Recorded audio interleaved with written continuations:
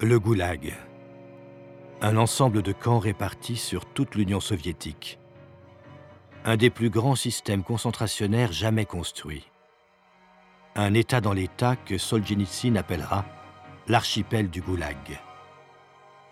De 1930 à 1942, sa population passera de 400 000 à plus de 2,5 millions de prisonniers. Les historiens estiment à 18 millions le nombre total de personnes qui sont passées par ces camps et ces colonies. Pourtant, ils ne constituent qu'une partie des victimes des répressions.